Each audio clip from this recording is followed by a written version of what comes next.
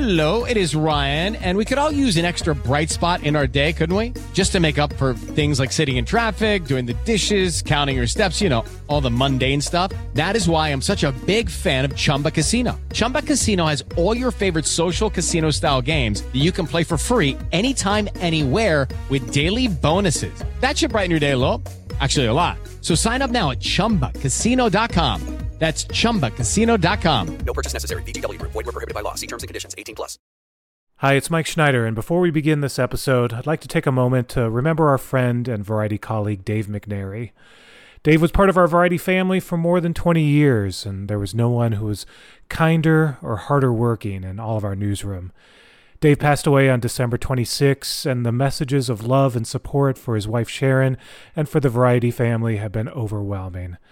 We're going to miss him, and we dedicate this episode of the Awards Circuit podcast to his memory.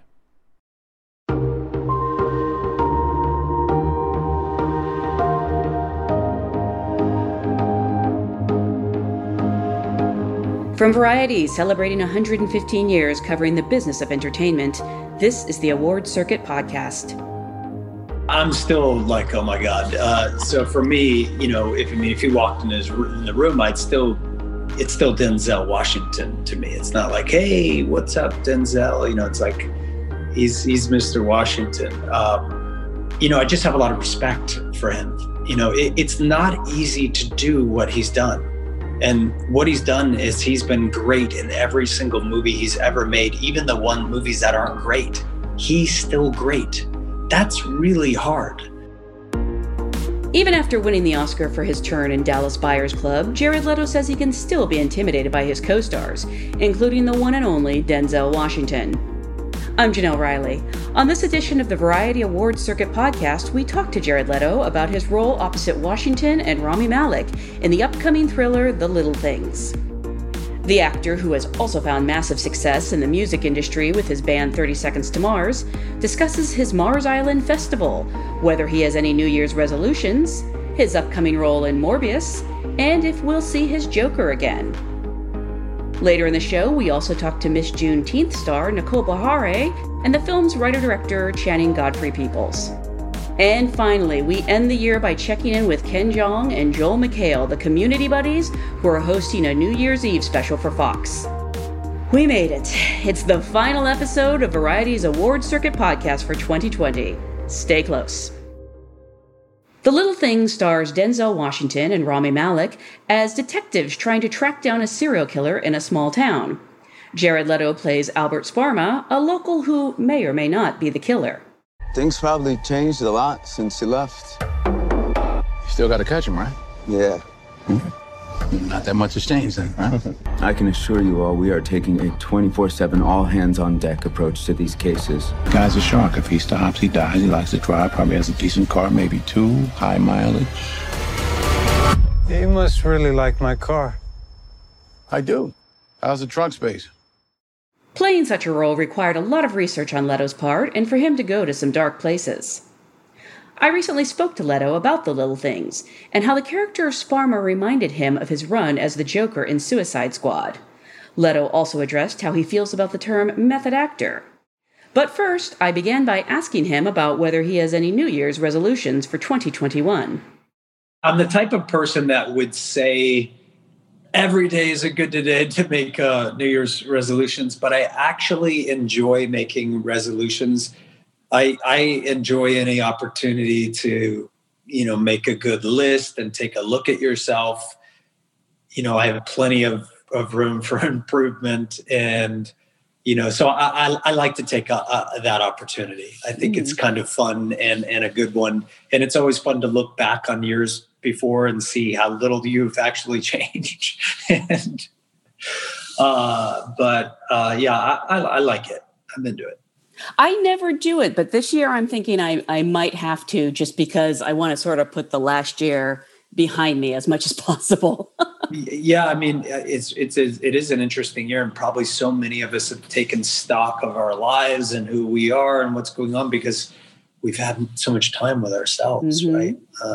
But it's been such a wild and crazy year, and I hope you and your family are safe and sound, and it's nice to have a little light at the end of the tunnel right now for everybody, for the world. Exactly. And I'm dying to travel. All my family is on Hawaii, and I want to get there so badly. In the meantime, I would love to visit Mars Island. How do I get to go there? Yeah, that's going to be fun. And, you know, if things keep moving in the way that we hope they do, that will still be, we'll be celebrating.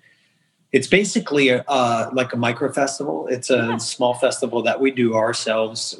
Something that we've always done as a band. We try to put on these really unique shows in unexpected venues. And it's basically just a weekend. It's like Coachella, but really small, really intimate. And it's on an island in Croatia. So it's like turquoise water, super beautiful. There's great food and yoga and meditation and workshop, all kinds of really fun things. Or you could just hang out by the ocean all day and listen to music at night with your friends. Is it really called Mars Island, or is that sort of what you've dubbed it? No, we call it Mars Island. Yeah.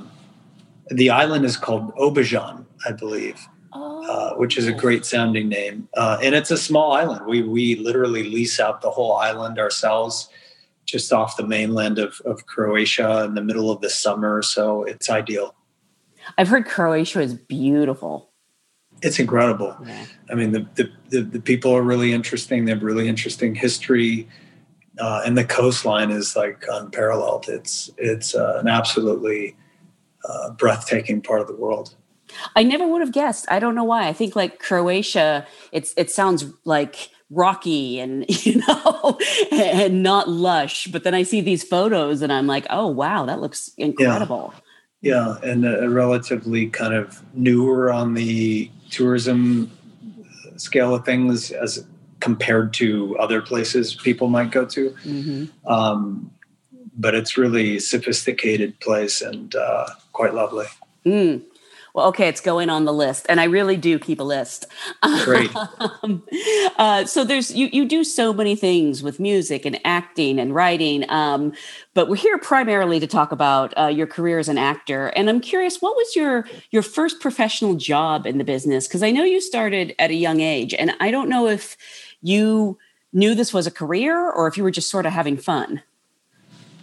Well, I started out as an artist, a visual artist. And I always wanted to be a painter growing up. I loved painting and, I thought about being a sculptor. So I went to art school. And while I was in art school, I was always interested in music because my brother was a drummer. So I played some piano as a kid. I tried to find my instrument, but a little bit of guitar here and there. And, so music was always there, was always a part of my life. There were instruments laying around and, we played with those. And, but while I was in art school, a couple of things happened. I fell in love with film and took a film class and wanted to be a filmmaker. And I had the university start a class because I thought it was pretty crazy that there wasn't an acting class for directors. Because I thought, well, how can a director talk to an actor if you don't know what you're talking about? So I annoyed the university many times until they agreed to start the class. They were like, well, if you can find 6 people to join. So I ran around the campus and found some other people. And I think that class is still being taught. I'm not sure. But anyway, selfishly, I was motivated because I wanted to learn. And then when I took that class, I thought, well, maybe this is an interesting way into directing, because at the time it seemed, even though it's pretty unreasonable and like difficult to make your dreams come true as an actor, at that time it was even harder as a director because you didn't have SLR cameras, you didn't have digital editing, you didn't have YouTube for distribution or anything else or whatever your cup of tea is. So the barrier to entry to making films was really, really high. I mean, it was expensive. You needed this equipment that you couldn't buy. You had to, rent or get from the university.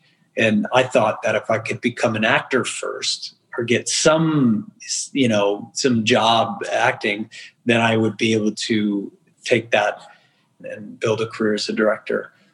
So that was really my original kind of intention.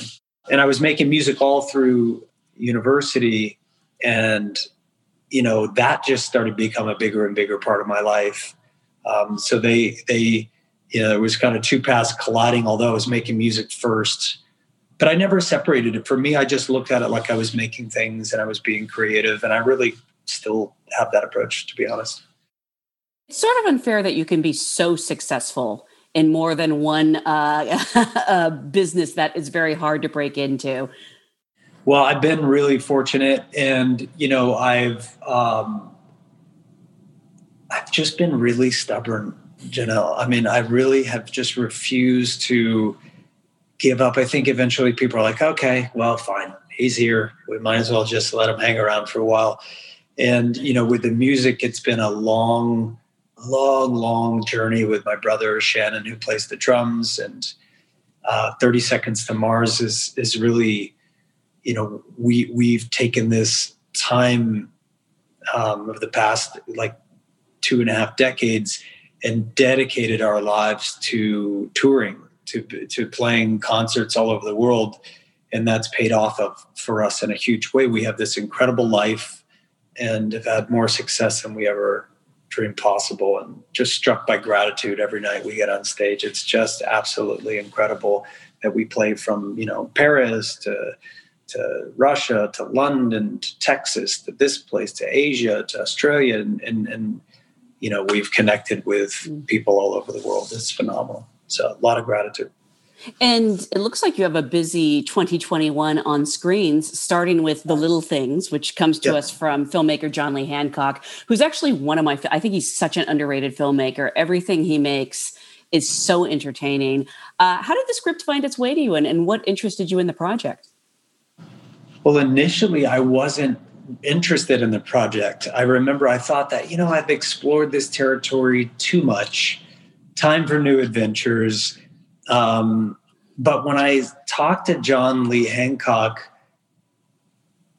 I just kind of fell in love with the guy. I mean, he is an amazing person. His movie, The Founder, just blew my mind. And Michael Keaton, I just thought was just so great. Michael Keaton's one of my favorites. And he's just so good in that movie. The movie's flawless, shot well, directed so beautifully. And, when John explained what he wanted to do here, I just couldn't say no. And with Denzel Washington and Rami Malek and John Lee Hancock, I thought, how can I not be a part of this incredible opportunity? And I'm really glad that I did, because it was an absolute adventure. I'm so happy you mentioned The Founder, because I think that movie is so underrated and it is so good. And I don't know if it just sort of came out at a time where, I don't know why more people didn't see it. I mean, I guess that's always the question. Yeah, it happens sometimes, it just, sometimes there's just, two people miss each other on the train, it's like, it's not a lot of fun, especially when you have something that you believe in and something that's really, that you're proud of, or something that's actually really good. It's an anomaly. And sometimes people discover them over time. But, that movie touched me deeply. And, I'm very proud of the fact that I got to work with John Lee Hancock. I think he's just a phenomenal writer and director, one of the true American greats. And I love that you're a fan of Michael Keaton, because I would love to see your Joker and his Batman get together. That would be fun. What kind of wild movie that would be. But yeah, he was the best. I mean, he was all our favorite Batmans, and just a great actor when you think of, from Beetlejuice to Birdman. I mean, wow, and it's so great that he's back chewing up scenery, that's just a wonderful thing to see happen. And I remember, I think it was like Milton Berle, or there's one of these old school guys. He's like, what's the secret of success? Stick around, They think there's some truth to that. Speaking of, I feel like I just read, did you say that you would like to, or you'd be willing to cameo as the Joker in Wonder Woman 3? Oh, I don't know if I said that, but it's hard to say. It's hard to say no to that character. It's like Albert Sparma on The Little Things. There are very few characters that you play that have absolutely, no rules. That you could just go to town, and it's so much fun, that energy. So, I have had a lot of fun with that character, and Sparma reminds me a little bit of that character as well, in that he's just a little outside the box. He's someone who says everything that he thinks, basically, and he always is surprising. He's very playful, and I found him actually quite funny as well. So. Oh yeah, there were times I was actually kind of giggling, and I don't know if that says something about my psyche, because Albert, again, I don't want to spoil anything because people haven't seen the movie yet, but he might be a serial killer. And he could be a good guy or a bad guy, you don't know. But he's a fun guy. He sort of enjoys toying with that perception, like sort of playing into the I might be a killer, who knows? How do you prepare for a role like that? Well, we wanted to do something. Look, I didn't want to just show up and be the bad guy. I feel like I've explored some of that territory, and we wanted to do something different. Put something on screen that really hadn't been seen in quite that way before. So that was the goal, and it was an incredibly transformative process. Like the way that he walked, the way that he spoke. He had an interesting way of talking, and I don't know if you could tell, but I had a fake nose and the piece, and I had brown eyes. I had some other prosthetics, and then I had artificial teeth as well. All to really try to help sculpt something that was just slightly off. You couldn't tell, who is this person? Why does this feel different? Why does this feel slightly outside the box? Is that something that you discuss with John? Is that in the script where, I don't know if it specifies his eye color, or these are little things that you want to do to sort of get into the character? Well, no pun intended, but there were more little things that I wanted to get into the character. I was just interested in pushing it to a place where it was just, I was more unfamiliar than familiar. Mm-hmm. And that's a lot of fun, because those things can kind of trigger ideas. They can trigger the way that you talk or move your body or walk. And I really kind of quite fell in love with this strange man. And it's just, I'd love to play him again somehow, actually, if I could. Maybe we could do a prequel at some point, because it was really a lot of fun. But it was intense as well. I'll tell you, Janelle, the work there was a lot of work put together to bring this guy to life and make him feel really fleshed out, to give him some empathy and some humor, and to make sure that he didn't fall into, a long list of suspects, but that he stood on his own ground. Was that humor, that kind of twinkle in his eye, was that in the script, or was that something that you discussed with John? John is great because he hires actors, and then he gives actors the greatest gift, and that is his faith. And he's the writer, and I think he's just written so much. He's got that thing that's rare for a lot of writers, where he's not precious.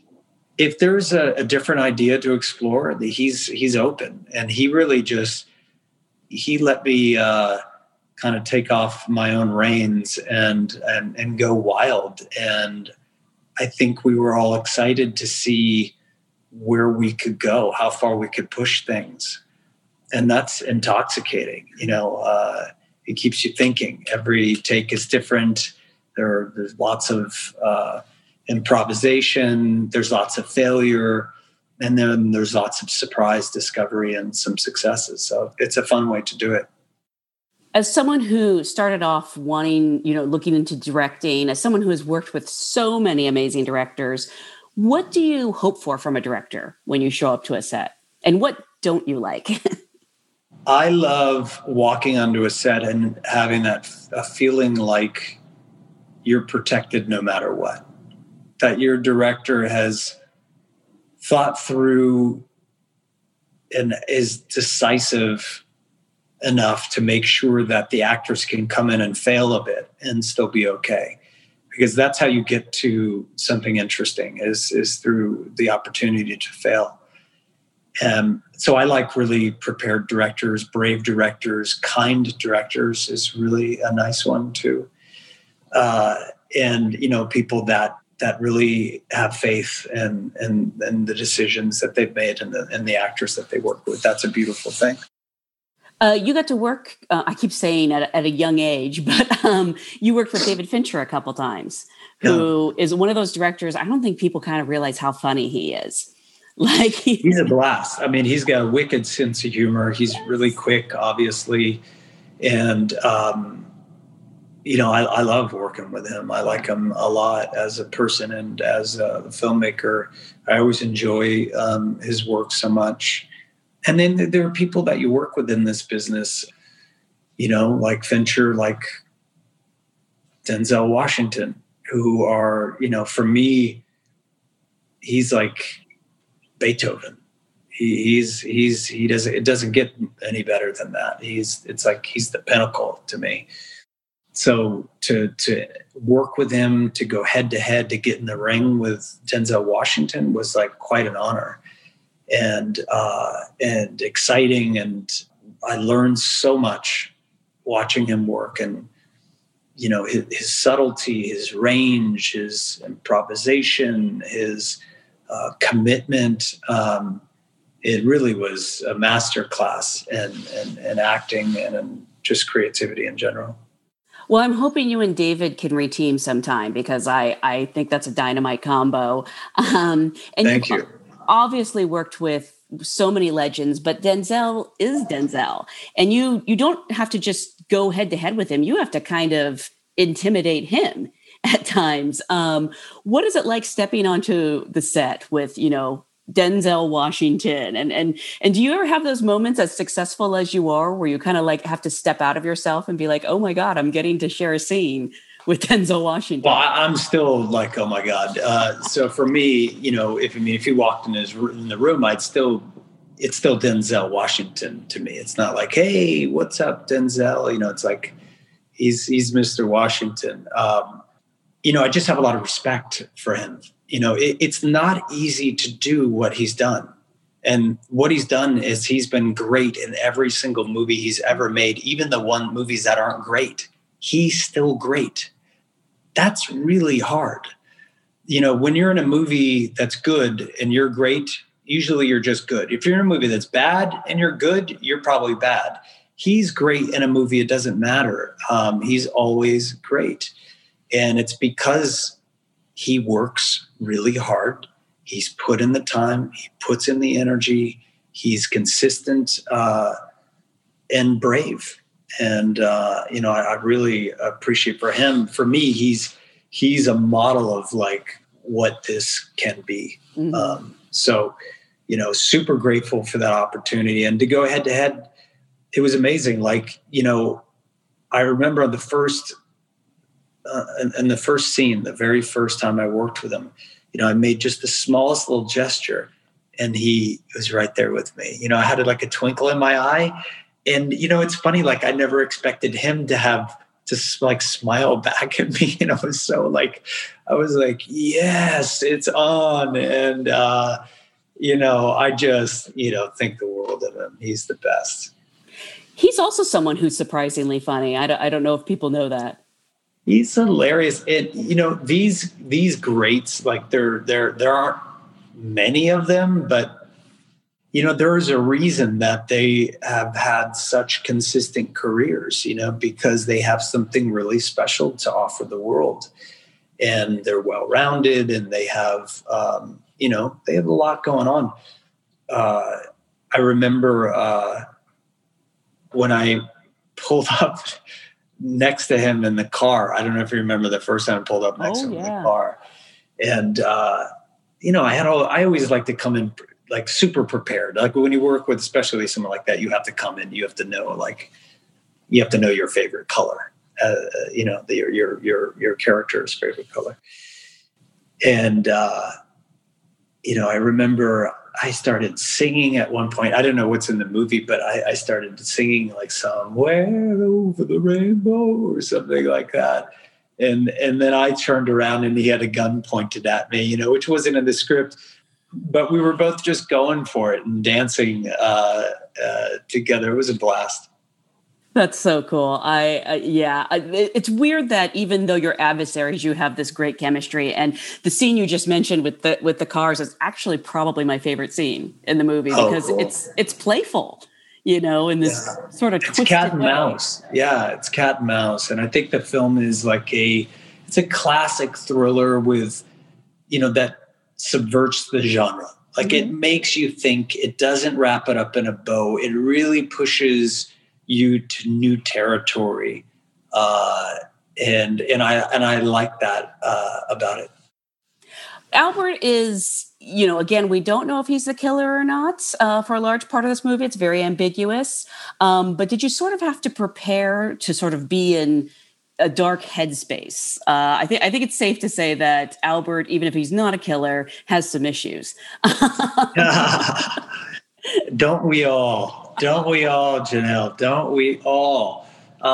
He's a guy, like he's got a menial job. He's very, very, for him, he feels like he has a menial job. He's a guy that's highly intelligent. Like I said, he thinks he's got a great sense of humor, but he just can't connect or relate to people. So he lives in the shadows a bit. He's a square peg in a round hole. And, that can be pretty tough. That can be pretty painful. So his sense of humor, his obsession with finding work outside of his job, with being a kind of an amateur detective is something that he pours his passion into. But he's a complicated guy, and it was really interesting to build that character from the ground up. We really went to town. I can't tell you, it was a lot of fun to do it. And I just got really, really invested in bringing this guy to life. Was he hard to leave at the end of the day, to be in that mindset? Well, it was dark. You asked about that, and it's interesting because I hadn't thought about that, but there was a time where I was reading a lot of cold cases, files, looking at things that, are in the darker corners of the interwebs. And it was a little scary and fascinating, but horrifying at times. So at the end of the day, it was nice to kind of leave a little bit of that in the past, but it was a character that demanded my full attention. And also, it was part of my job was to keep people on their toes because that was Farmer's job, So I would come in with lots of experiments ready, lots of experimentation. Oh, really? Could you elaborate on one? Well, just lots of dialogue, lots of choices, lots of curveballs to throw out there, both for myself and for the scene in general, because I thought that's how Albert interacted with people. He would take a left turn when it was unexpected. So I thought it was my job to be prepared to do that as well. You're known for really diving deep into your roles. For Chapter 27, I gained about 67 pounds. And I would never, ever, I've had a few actors call me over the years and ask me, suggestions about gaining weight. And I always try to talk them out of it because it's not a good thing to do to your body. Losing weight is one thing. There's something to that, but it's interesting how much it changes the way you walk and talk and even the way you laugh or the way you sound in general. So it can be a good part of the overall transformative experience. And, this one, like I said, I had plenty. It was a complete transformation for me and really a lot of fun. I don't know what this term means to you, but a lot of people refer to you as a method actor. I think that everyone has a method. So I'm not, but I think what people think is that you lose yourself in your characters and you go to like great lengths to sort of achieve them. It's meant as a compliment, but do you agree with that assessment? Well, I appreciate the term. I think it's a little cloudy, the definition, and it could also be really pretentious as well. And I always think of it as my job to show up and do the best work that I can. I owe that to the other actors, I owe it to the director, to the writer, to the studio, whoever. It's my job to show up, do whatever I can to be over-prepared and to deliver if it's possible. It's also my job to show up and, be a pleasure to work with and to be collaborative and to have a good experience on set. And that's as important to me as the other stuff. So I never let that get in the way of my commitment, or vice versa. I want to show up and be a good partner to everyone. And that's always really important to us. I like to be really as committed as possible. I don't think I would do as good a job if I was, cracking jokes and on my phone right before I, jumped into one of these characters. But I also make more dramatic types of films. If I was doing a romantic comedy, it might be fun to do that. So I don't know, maybe I can pull an opposite reconnaissance and get the shirt off and, get to Hawaii and shoot something beautiful and fun out there. Right. I would love to see you in a romantic comedy. And actually, Matthew McConaughey did say to me that in many ways, those are the hardest films to make because you're following. Then maybe I won't. Okay. Then maybe I'll stay away. But look, method acting, it's kind of a dirty word in a way to me, because I think it's gotten just weird connotations to it. So, I understand the term, everyone has a method. You nailed it. Everyone has their method. And I've seen lots of different actors have lots of different methods. I like to be as focused and to concentrate as much as I can. And that's what seems to get the best results out of me. So, I do what I can do and everybody else does what they do. Before we go, I would love to just sort of look ahead at what you have coming up. I don't know if you could tell us anything about Morbius, but you have. Yeah, that. sure. Oh, yeah.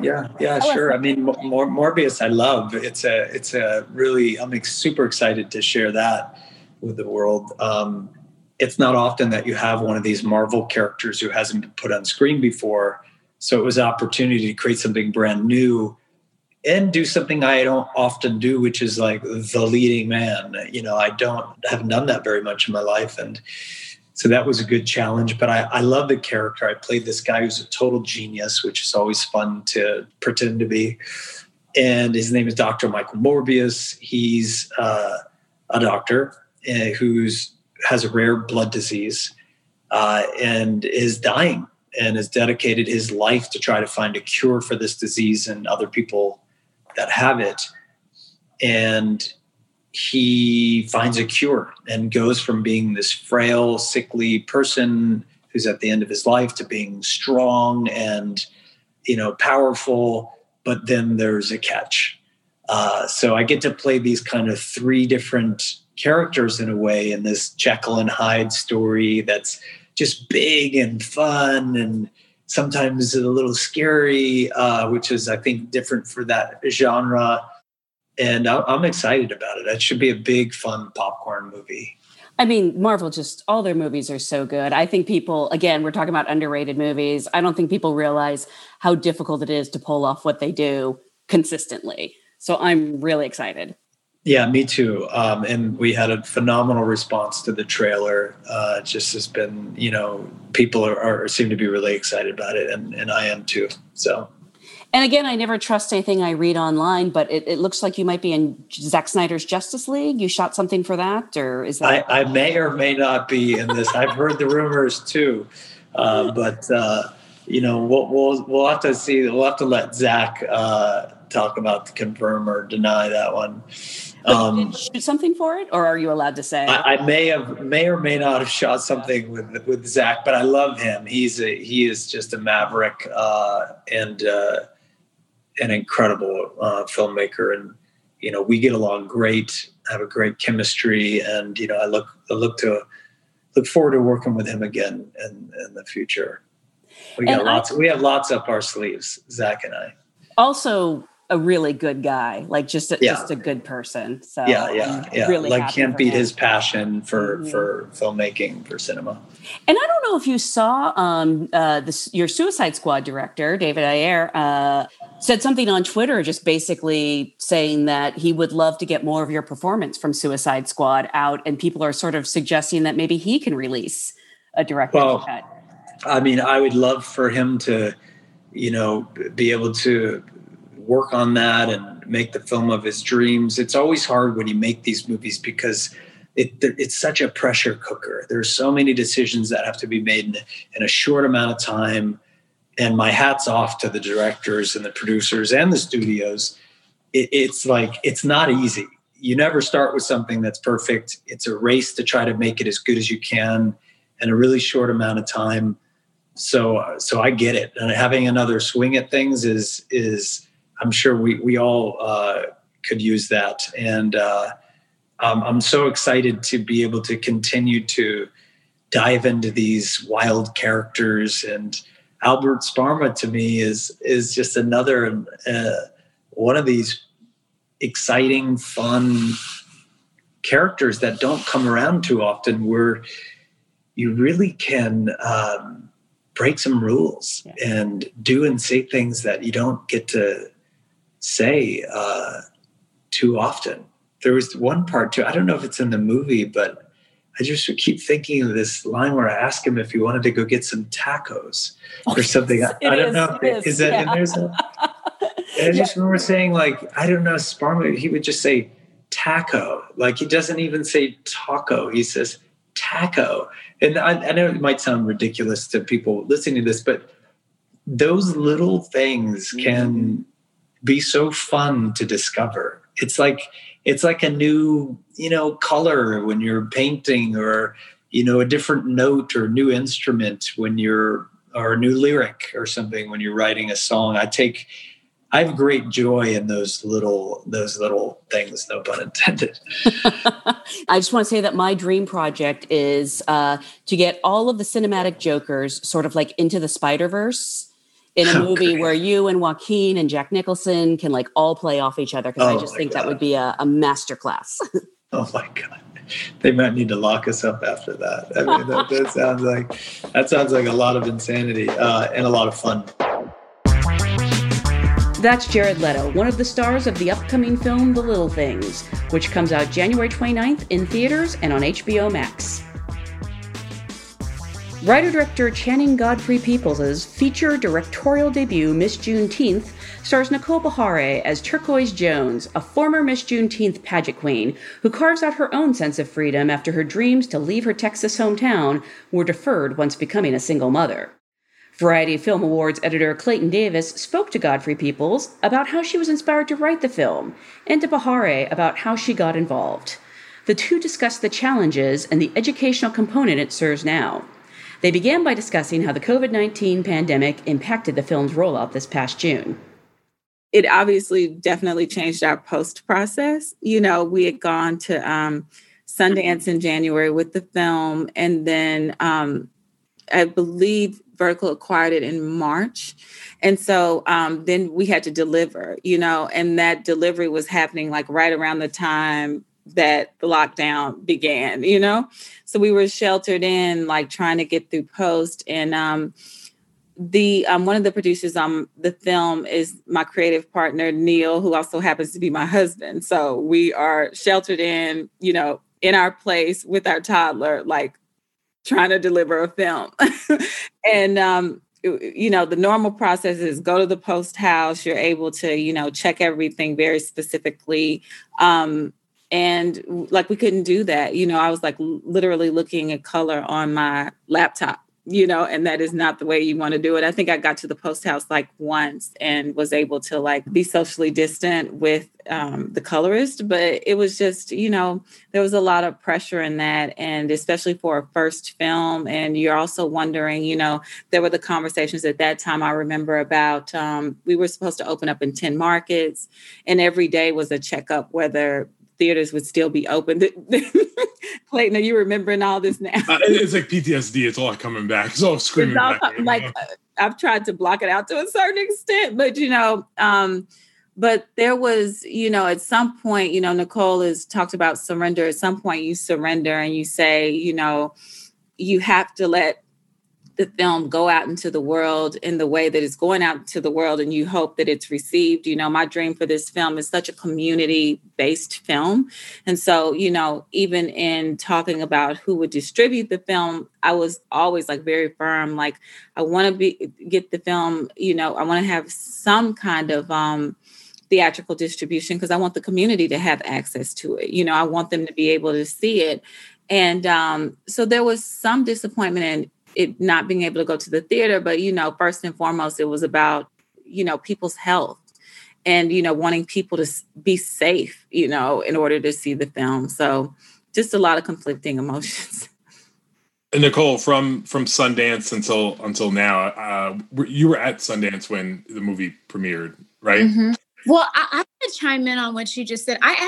Channing, I had no idea you guys didn't get to I can't imagine. That's crazy. You didn't get to be and I remember Neil, I did my ADR on my cell phone, which is like a new thing. Yeah. I was watching it okay, I'm gonna just try. We had to, do our lines, which is normally you're in a full rig, you're in like a sound stage. So that, I hadn't really, selfishly as an actor, of course, so think about my one little piece. I hadn't really considered the fact that you guys didn't get to you didn't get to see the color properly and everything. So it's kind of a miracle. Yeah, it really is. The colorist was really great. I was able to give him really specific notes, and eventually, I went there and, was able to see it, but just I think we had that one ADR session, but it was even me in Texas and you went into the studio in New York. So, we were never really. But that was right before the lockdown. After the lockdown, it was everything was cell phone, all that stuff. Yeah. It was funny about what you both just said is that I think, and I'm going to say this not pretentiously, regular people regular people who go to the movie theater, when you say to them independent film, they think Tangerine, you shoot it on your iPhone and then you just throw it up in something and it becomes a movie, right? They don't understand the process of post-production. And listen, I barely understand it. I've been in this industry for a while, about all that work that goes into it. So you imagine you go to Sundance, you're like, oh, the movie's done. And then you're like, no. There's still stuff that needs to be done. And Nicole's job doesn't end on last day of shooting. She's still a part of it. This becomes an educational moment for everybody. Besides capturing colors, and sound, what was also very challenging for both of you post-pandemic? I mean, for us, I think, and Neil talks about, probably is a lot more articulate about this because he had to do deliverables. But, you're navigating so many things. You're obviously, most people are familiar with that you're in the edit for quite a while. You're in sound, you're with your, sound designers, there's dialogue editing, there's things like that.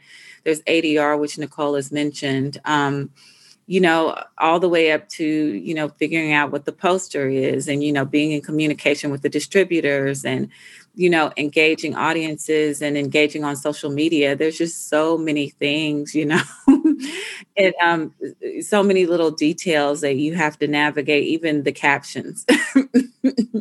which are funny because, I write very specifically. So I could only imagine, how that's going for the people that are delivering the captions. So there's just a lot of little details. Nicole? This is not so much about post-production because I really wasn't a part of that. Like, we are still tied into the film, but I wasn't there on the ground doing what they're doing. But I know having the film come out at the time that it did was on the heels of the passing of George Floyd, his murder, and, protests and a lot of things coming to the surface and a lot of conversations happening. And I don't even like to call it unrest, but things coming to the surface. Yeah. It was interesting because we had to do press and interviews while processing that, while going through that, processing not only the pandemic, but then having to talk about things as they were happening in real time.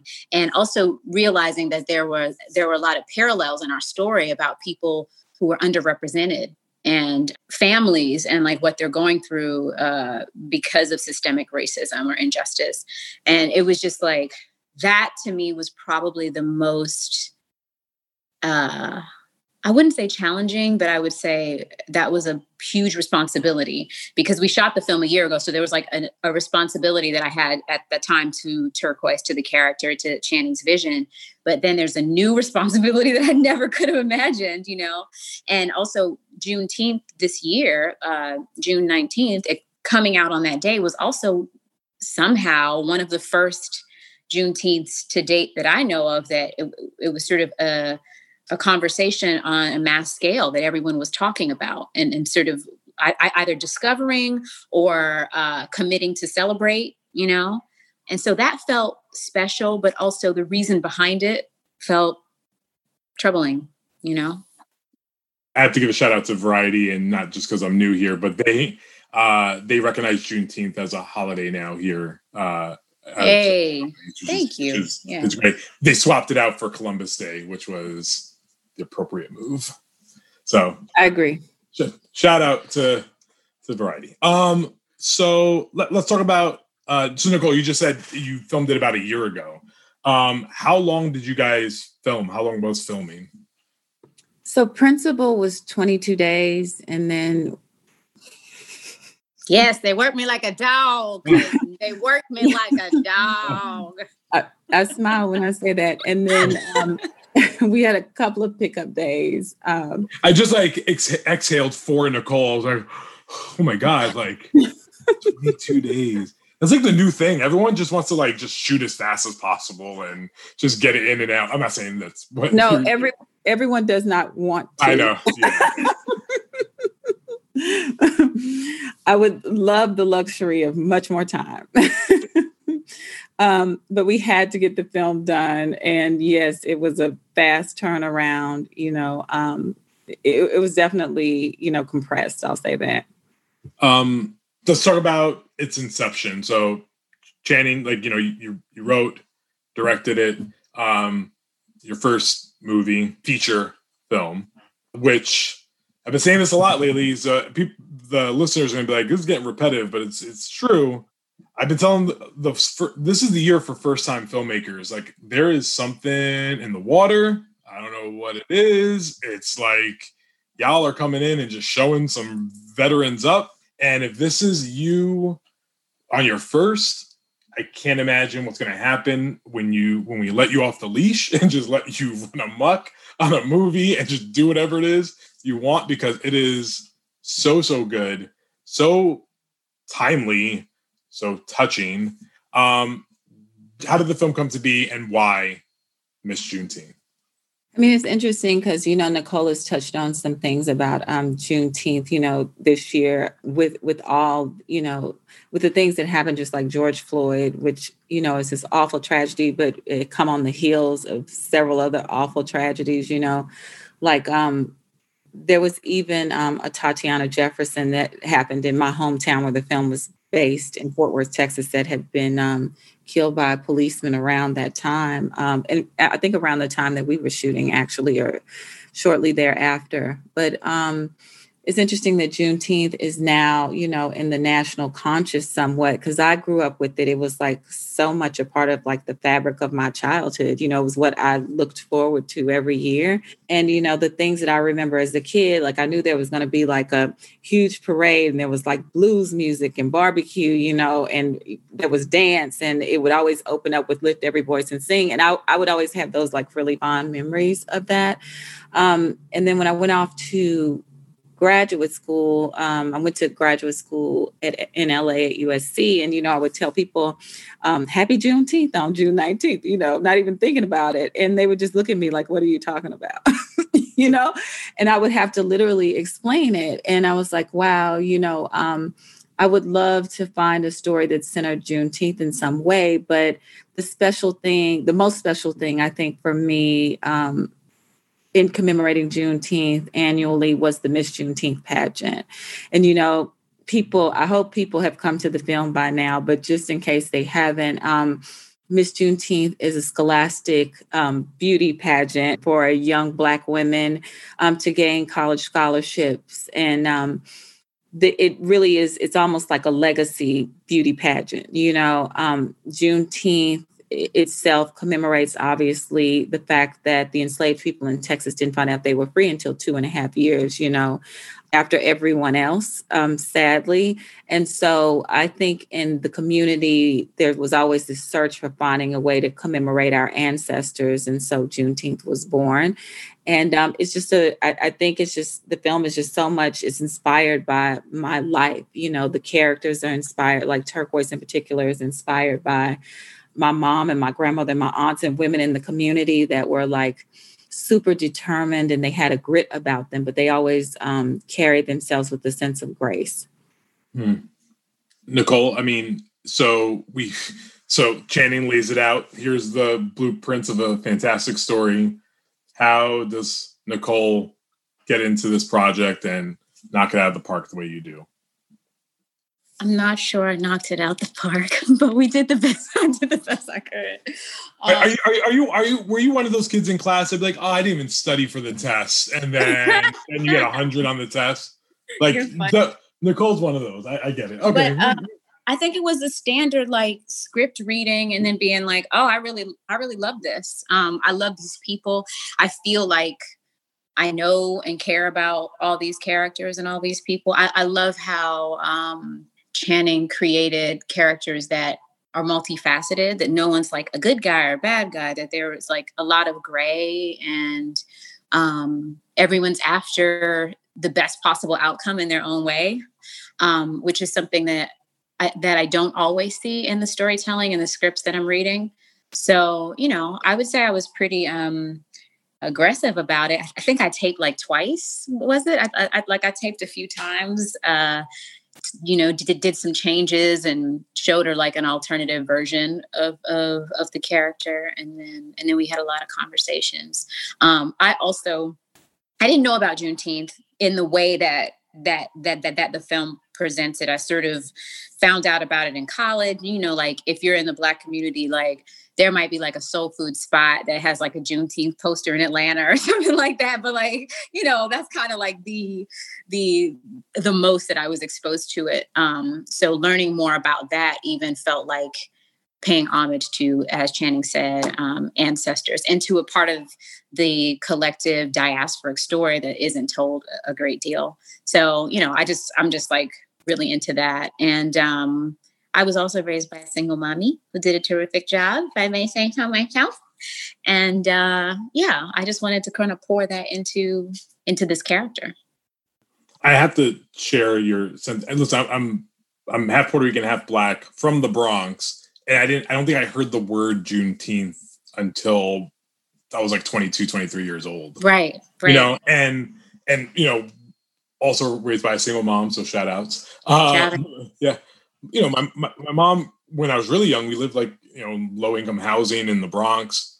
I was surrounded by the Black community, never heard of it, and then getting older into a Latino community, never heard it then either. And then even in college, there was it didn't really come up, and you're not in college in June, I guess, so that maybe that's why it might miss me, maybe in some ways.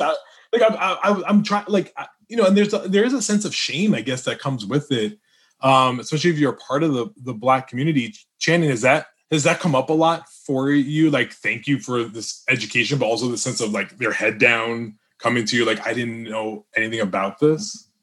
Yeah, I mean, it's funny because like when I keep mentioning Neil, my creative partner, like when we pitched the film together, like he was literally there from the inception. We met in film school. I talked to him about the idea in film school, and we would go out, and the first thing that we would have to do in the pitching would be explain, what Juneteenth was. And then we could get to the characters, But it's also, I have to say that I've heard it, people call it a holiday, but I've come to, as an adult, I call it a commemoration, of these ancestors, because as an adult, I see it in a much different way. Really, when I was growing up, it really was about the celebration. And I always, like today, I think it's more about the reverence, So for me, it's a commemorative day that is very specific to Texas as well. I just remember all over Texas, people were celebrating Juneteenth. So I could understand geographically why folks it wouldn't have made its way to different places, but it's being celebrated in many states now. And, hopefully we'll see many more after this year in particular, in which it's coming to the conscious. That's Miss Juneteenth writer-director Channing Godfrey Peoples, along with star Nicole Beharie. Miss Juneteenth is currently available to watch on demand. 2020 was a dumpster fire, and Community stars Ken Jeong and Joel McHale hope to give it the send-off that it deserves via a New Year's Eve special they're hosting this year for Fox. Well, the year wasn't all bad for Jeong, the masked singer and masked dancer panelist who also hosts I Can See Your Voice, all for Fox. And McHale got in on the Joe Exotic frenzy with a Tiger King special for Netflix, and he also has his own game show, Card Sharks, at ABC. Together, they also host a podcast, The Darkest Timeline, in which they reminisce about Community while talking about the shit show times we live in. Variety's Michael Schneider recently spoke to them about New Year's Eve, and the interview was as big of a train wreck as you might hope. You don't allow your publicist to make eye contact with you on Zoom calls? Look, Michael Schneider from Variety's here, but that's absolutely true. Yes. I mean, that's a personal question, but yes, it's just not. Yeah. So when I think of 2020, I think of pandemic, but then I also think of Joel and Ken. In a bad way. I mean, how dare you? Just in general? Yeah, I'm just. There was a lot of you two this year. I mean, we have Ken's Day. We had Joel all over. We have July. Instead of July, we had July. I was trying to. Yeah. Nicely done. I mean, and you got you got the Card Shark home game. You got the sweatsuit. Yeah. I saw that picture, man. The Card Shark home game, and you're just like smugly going, "Wah, wah, I'm a shark." Wah. Yeah, and I think I ordered one, and it still hasn't come yet. Look at this. Boyd sent me this today that I didn't even know existed. Now I have to go sue. What is that? Creativity coloring book with Joel McHale? No one told me about that. Yeah, and you're not creative. I agree with that. How dare? Yeah. The name of the book should be "How Do I Get More Money?" Is that your second book? Creativity coloring book. Yeah, it's much anticipated. Much anticipated. How many crayons does it take to fill in those Joel McHale guns that he's sporting these days? No, I didn't write that book. No, dude. Well, actually, it's good because Ken is on one of the other pages, and to fill in Ken's biceps, it takes a very fine.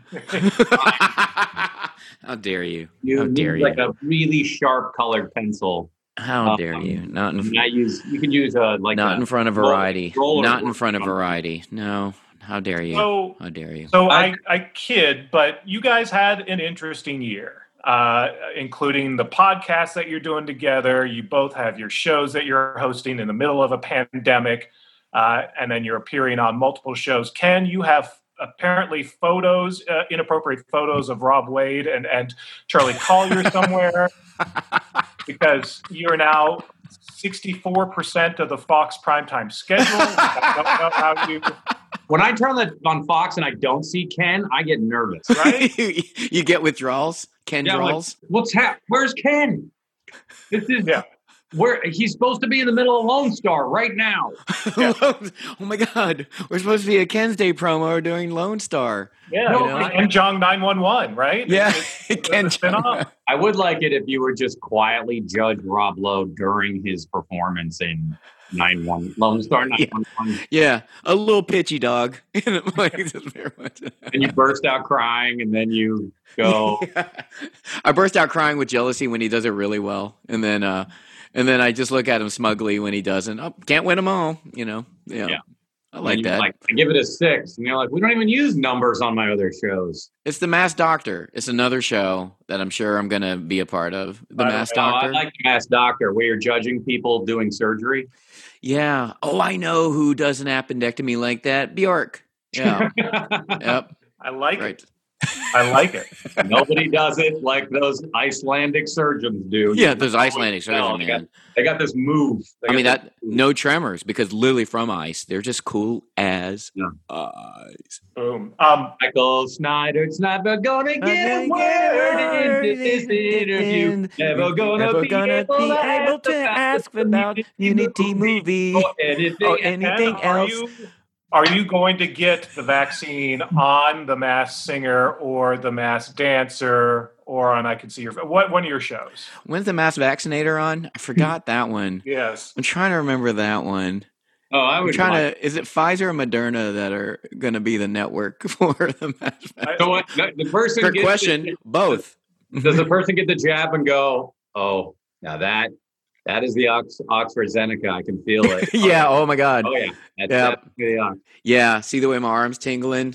Yeah. Johnson & Johnson. Oh yeah, that's a Johnson & Johnson. Don't even try to get us by that. The tingle means it's working. I am stumped. I do not know what vaccine is. I don't know. Oh my gosh. I don't know. Yeah. Take it off. And then the Band-Aid's off. And then it's just like, Moderna. 2021. How do we expand the Ken's Day franchise even? I think it officially goes away January 1st. Am I right, Joel? Yes. Officially, it's like Benjamin Buttons. It's just like I'm a baby again or something. I'd like to break in with a commercial, by the way. Hold on. Oh God. One moment. It's go. And that's Crohn's. All right, there you go. Enough Crohn's. Yeah. I had a callback for that. How'd it go? Yeah. Well, I didn't get it, because I just said enough Crohn's with it. I didn't know how they wanted me to say it. Question mark, sarcastic. So I tried to do my best, McHale. No, it was earned. It was earned. The person who got it deserved it. This is my impression of me in that audition. Yeah, go ahead. And action. That's it. Joel, I love your energy. That was great. Would you mind just saying the words enough Crohn's? I love what you're doing. Oh, I forgot. I'm so sorry. Yeah, no, it's okay. It's okay. It's okay, Joel. It's okay. Okay. All right. And 3, 2, 1, take 2, action. Enough Crohn's. Okay, that was great, but loved it. Excellent. Probably going to use it. But can you just say it without you're flirting with the disease? Just say, maybe be more just more implorative maybe. Okay, and action. Enough Crohn's. Too much? That was great. That was great. Can you am I on hold? Did you put me on hold? Yeah, no. When's Jim Rush available? You were great. We're circling you. We just want to know your availabilities or not. I'm available. Thank you. Right. Oh yeah. I'm sorry. Super fun. It would be super We're fun. leaving the meeting. We just have to leave the meeting. That was the blow by blow of the Card Sharks audition. Yeah. Actual shark. Card Sharks. But Michael, let's get to you. Actually, it's not how it works. He's supposed to interview us, as unfortunately that's how it works. You guys are doing a little New Year's Eve celebration. What's this all about? How do you celebrate a year that everyone can't wait to leave into another year that everyone expects is going to be great, but probably is going to be a dumpster fire as well? Well, first of all, I'd like to have you as a writer. Second of all, I'd like that's like we're using that. And second of all, I think we're, I think that'll be the challenge. I mean, that's literally. And both Ken and I think there was a lot of good that happened in 2020, like Tiger King. I don't know what we're gonna do, Michael.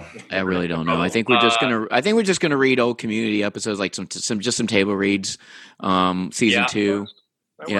That works. We're just going to read season 4. I was going to say, it's 2020, so it's nothing but season 4 episodes. No, I will say that's why the show is the Toast and Roast, and we will be roasting a lot of stuff. We'll be making fun of a lot of stuff. So this is the most unique year of everyone's life, I would say, especially for a general population of everywhere. So there's a lot to make fun of, and Ken is easy, and he was easy in school, and he was easy in college, and so I'm going to really make fun of that. Yeah, I really do think there's so many mixed feelings that everyone's going through right now that you have to, while being funny and while roasting each other like Joel and I do, there has to be clear love for the people we're trying to entertain, the people we're working with and around. And I do think in a way it's an inspired choice to have someone like Joel and I who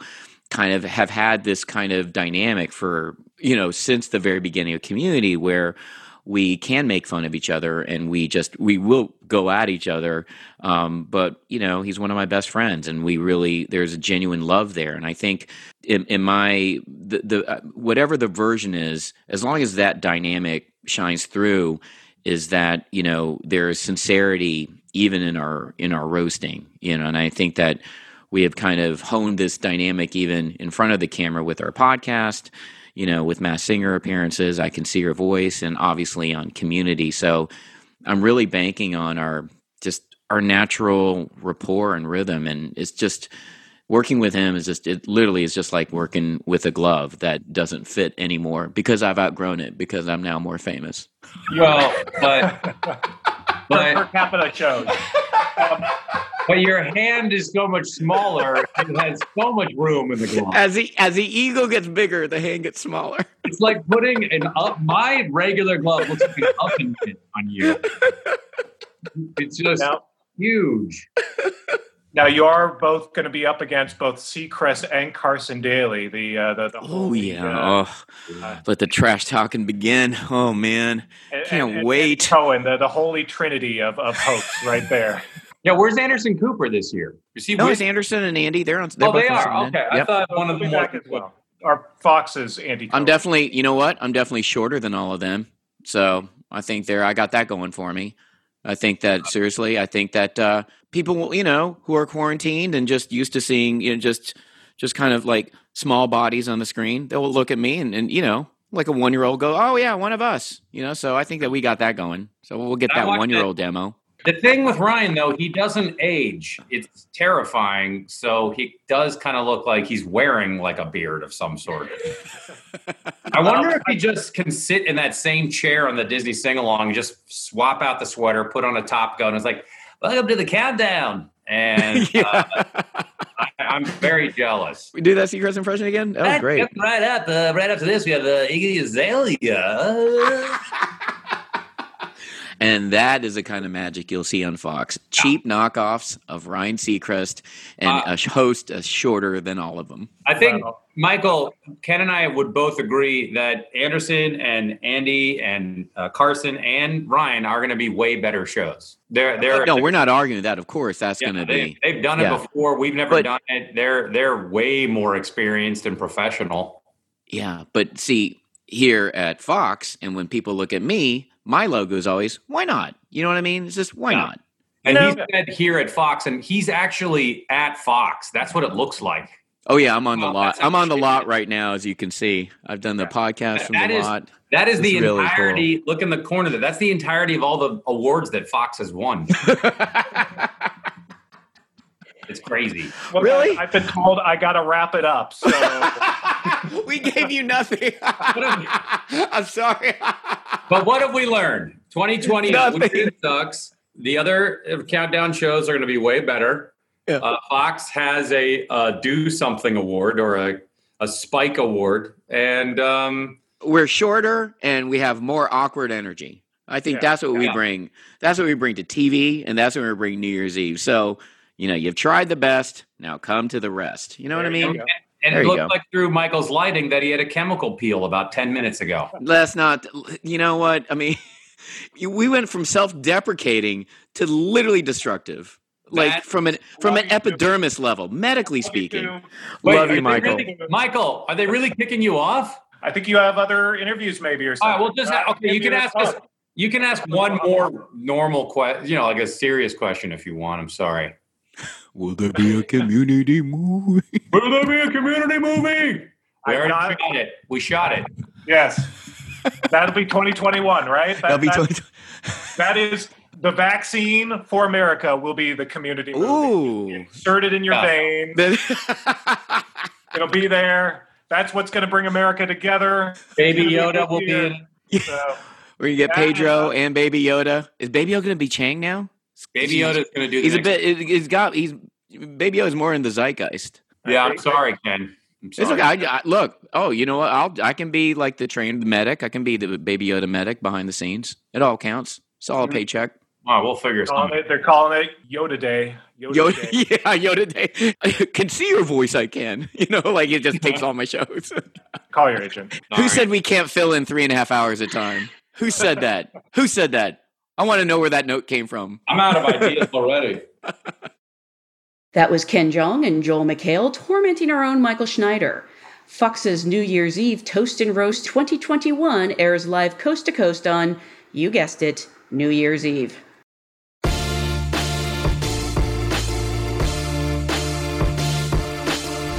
And that's it for this New Year's Eve edition of Variety's Award Circuit podcast. Drew Griffith edited this episode, and Michael Schneider is the producer.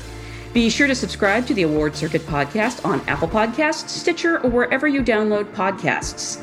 Also, head over to Variety.com and click on the Award Circuit tab to find the latest Oscar predictions in key races, as well as your daily fix of news, analysis, and reviews. For Jazz Tankay, Clayton Davis, and Michael Schneider, I'm Janelle Riley. We'll see you on the circuit.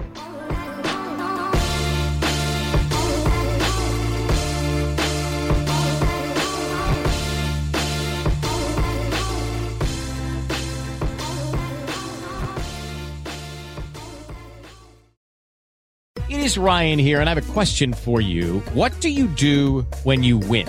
Like, are you a fist pumper, a woohooer, a hand clapper, a high fiver? I kind of like the high five, but if you want to hone in on those winning moves, check out Chumba Casino. At ChumbaCasino.com, choose from hundreds of social casino-style games for your chance to redeem serious cash prizes. There are new game releases weekly, plus free daily bonuses, so don't wait. Start having the most fun ever at ChumbaCasino.com. No purchase necessary. VGW Group. Void where prohibited by law. See terms and conditions. 18+.